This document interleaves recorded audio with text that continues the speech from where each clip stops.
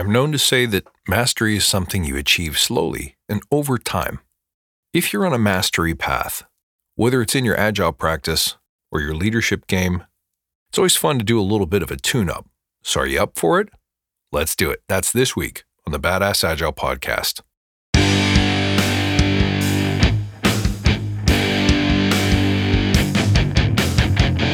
Greetings, team. Welcome to the Badass Agile Podcast. I'm your host, Chris Williams.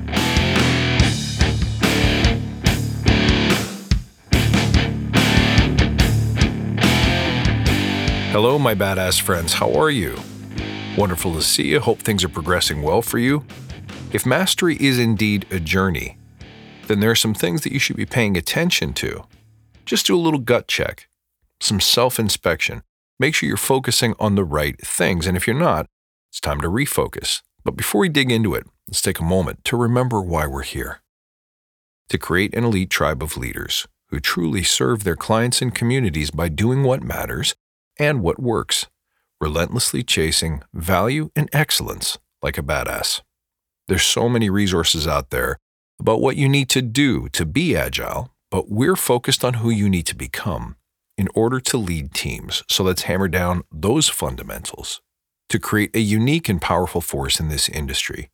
And remember, if this helps you, tell your friends. Okay, time to dig deep, my friends. Look, if you're on a path to try to get better at agile, better at whatever your skill set happens to be, better as an instructor, as a leader of people, you can't get impatient. You can't try to jump from where you are today to what perfect looks like in your mind. And remember that perfect is actually not even achievable. All we can do is continuously correct and adjust and be gentle with ourselves when we make mistakes. Here's the best way to think about mastery in any area of life. It's like muddy water becoming clear.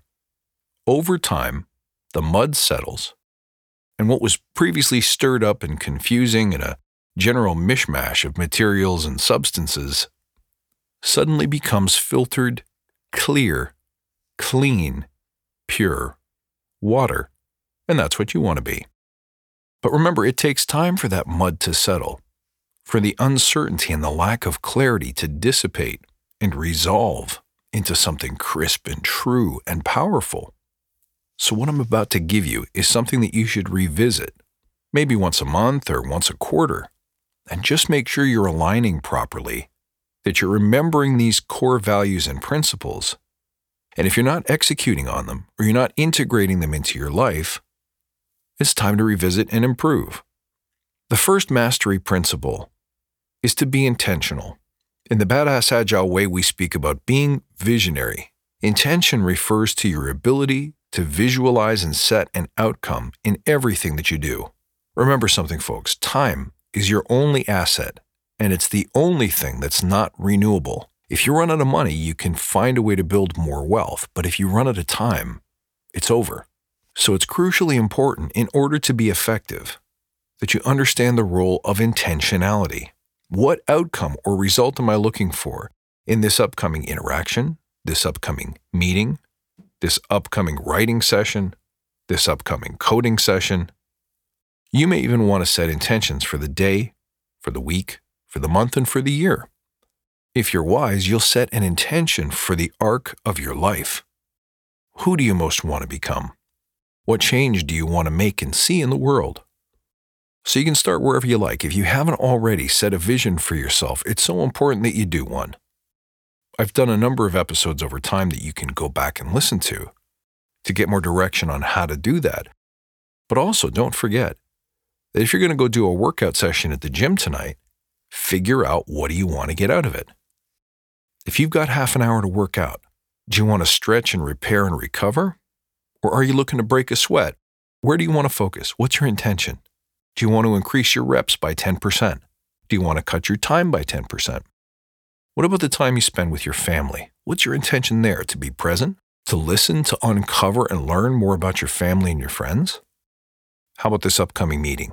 What are the key results that you need to take away so that this time wasn't wasted, so that it's not merely conversation, but action? What about your day at work? Is your intention to change one life, to complete one piece of code and check it in, to improve your testing effectiveness, to convert one human soul to the way of the agilist.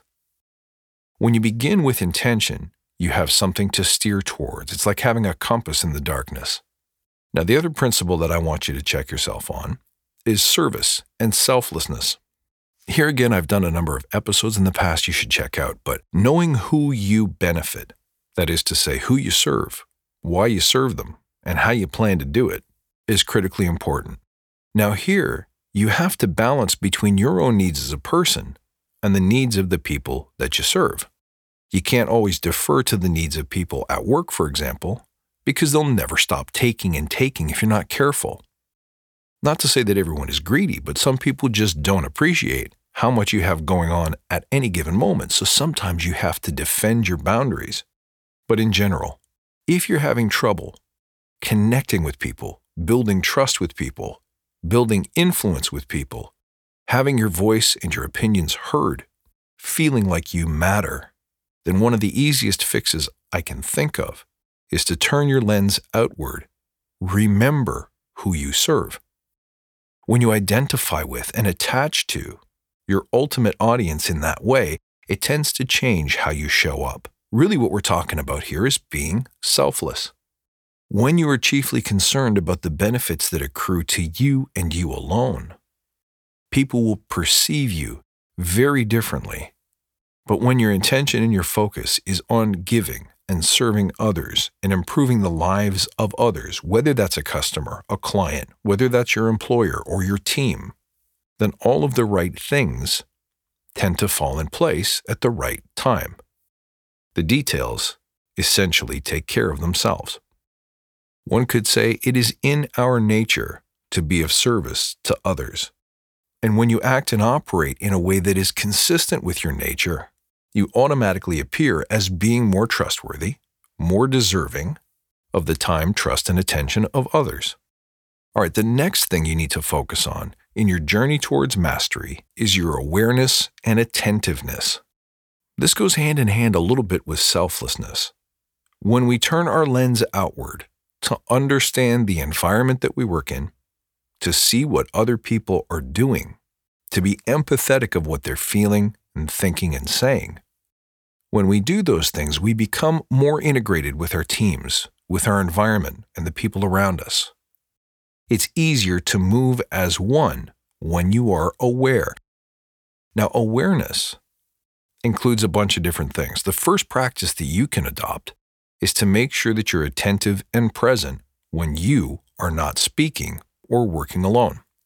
If someone else is talking to you, if somebody else is presenting, if you're on a call, a simple task you can set for yourself is to ensure that you're attentive.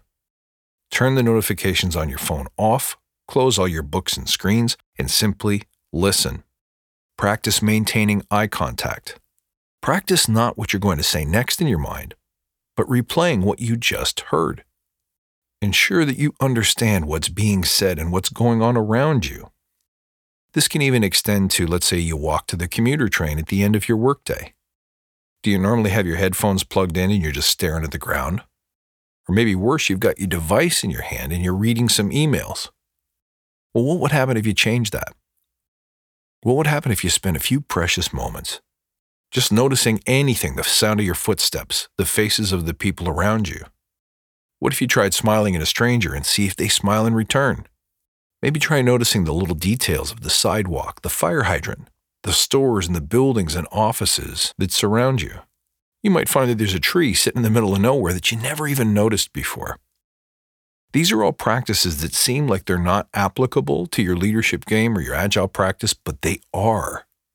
Becoming more aware of your surroundings allows you to become more focused and more effective. Not to mention the people that are on the receiving end of increased attentiveness will feel like you care because you do, because you took the time to listen properly. Now, the last area of awareness and attentiveness is in your singular work. So if you are not speaking to other people, if you're not on a call, but you're doing your coding or doing your writing or doing your planning completely independently, be focused. A simple way to become more productive is to focus on one thing at a time. That's a big part of the badass agile way. Be focused. Set a timer for 20 minutes, shut off all distractions, and get after your work. So you've set your intention. You've become more aware and more selfless and service-oriented. Now you shut off all distractions and you just hit it. Imagine how much more effective you could be. Now there's another area of awareness that I want to start drawing your attention to, and that's how you react to adversity, feedback, and negative situations. Go back and listen to the episode on building a shark tank because it's so important. You need to become aware not only of the things that happen around you, but the things that happen inside you. Having a bad day? Well, what loops are you playing in your mind with the stories that you tell yourself? What do you hear in your own head? How does that show up in your body? Notice when you feel nervous, anxious, angry, bitter, jealous, afraid. Notice when you feel like you want to quit. Notice when you feel like you're doubting yourself. Here, your practice of awareness and stillness will serve you greatly in allowing you to know when your reactions are based on meanings that don't even exist. Here's what I mean by that. Imagine you write a social media post, and you're really proud of it. You think it's insightful and intuitive and impactful, and then someone in your office walks by and says, "Hey, saw your article. It wasn't my favorite." Whoa, how would that make you feel? It probably would make you feel rejected or hurt or angry, resentful, vengeful, a bunch of different things, right? You could even feel it boiling up in your gut. You can feel your belly starting to heat up. You can feel your hands start to tremble. But all of that happened because of the meaning you associated with those words. What if your friend was a really big fan of your writing, has read all of your articles, and that one just wasn't the one he liked best? See, because where you automatically go with it is, that wasn't my favorite means it wasn't any good. I didn't like it. But you choose what meaning to assign. You can never be 100% sure about what the different events, conversations, and opinions actually mean. They're outside of you. Because they're outside of you, you can't control them. And the ancient wisdom says, the time you spend worrying about things you can't control is time that is most certainly wasted. At the end of the day, if your friend doesn't like your article, does that mean you should stop writing? Hopefully not. Far better to be driven by your internal compass than by the opinions and the will of the mob. Is there an opportunity to improve with somebody's feedback? Absolutely. So your job is to balance what kind of feedback is actually helpful that you want to incorporate and what feedback is simply your buddy having a bad day. What if he got severely criticized at home or in the first call of the day, and he's just taking his anger and his feelings of not being good enough out on you by being judgmental and critical? Has that ever happened to you before? So the point is, you can't know, but the meaning that you attach to it shapes the conversation that goes on in your head, and it's that conversation that ruins careers. It causes people to react in ways that are totally non-productive. They'll quit, they'll lash out in anger, they'll seek revenge. Non-productive, in fact, destructive behaviors, all because you can't control your reactions. So being more aware of how you react to judgment, criticism, bad news, feedback, or negative events matters. I mean, you don't want to be the person in the soccer stadium when a riot breaks out that's trampling on people just to get to the doors. You want to be the person who's collected, who has their mind about them, who can come up with a plan of attack to get to safety and to help others around them. Somebody has to be that person. There's always one, at least. But if you're not in control of your reactions, if you immediately assume that when a negative event breaks out that we're all going to die and this means disaster, you're going to react accordingly. So you need to decide, are you in control of your reactions or are they in control of you? Now the next one is somewhat related, being free of attachment to outcomes. Well, hold on a sec. Didn't we just say that you should set outcomes, intentions, and results for everything you do? Yes, but be careful how closely tied you are to achieving that specific outcome in any given moment. What I mean by that is, the purpose of intention is having intention itself, because it drives you and moves you in ways that are more likely to yield the results you're looking for. But failure to meet that outcome is not necessarily failure, because once again, a meeting goes sideways, you don't achieve what you wanted to achieve. That may have been completely out of your control. Maybe you don't have the skills to navigate the people in the room who are driving the conversation sideways. Well, that can come with practice. But if you beat yourself up because you didn't nail your intention in this moment, in this hour, you're setting yourself up for more frustration and for increased feelings of failure and unworthiness. The same happens if you apply for a job and you don't get it. If your intention is to nail the interview and to land the job, that's great, that's super motivating. That'll help you behave in ways that are likely to help you succeed. But from time to time, you won't nail the job. You won't be the best candidate. In which case, your sense of worthiness can easily be threatened. So think about it this way. If the purpose of the interview, the intention, is to nail the job, you got to be comfortable with a chance of failure. On the other hand, if your intention is to figure out if you and this job are right for each other, and if you are, to do everything you can to nail it, that intention is a little easier to achieve. So you have to be free of unreasonable attachments to unreasonable outcomes. Does that mean set the bar low? No, you should set the bar really high. But you also have to be comfortable with the fact that sometimes when things don't work out, it's for a reason. Think of it this way.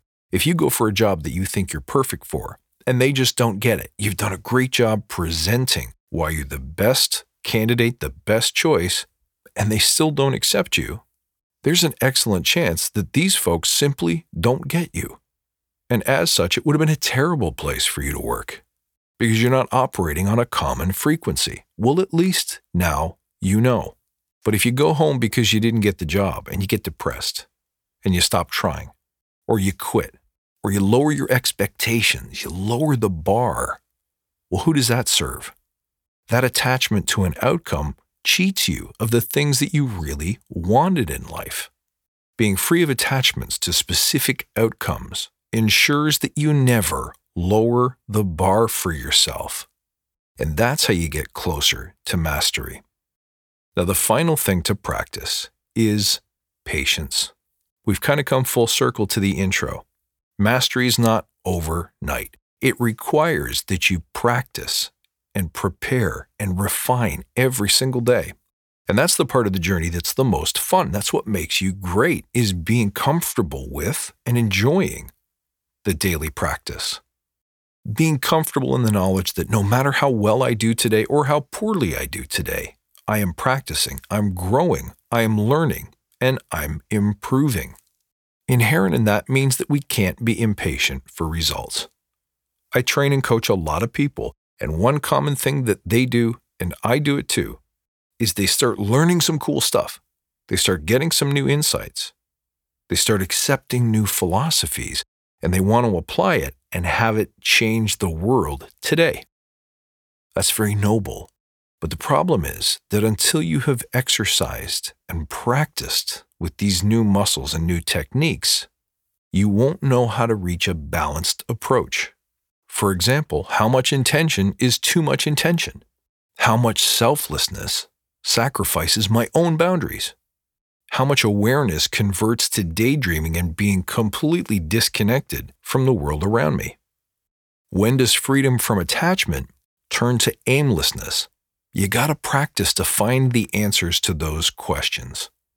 All of nature prefers balance, and to seek balance, you have to practice. You have to try, you have to fail, you have to observe, and you have to improve, which means you have to be very, very comfortable with applying what you learn immediately and being content with seeing small changes over time and recognizing that the big changes accrue slowly.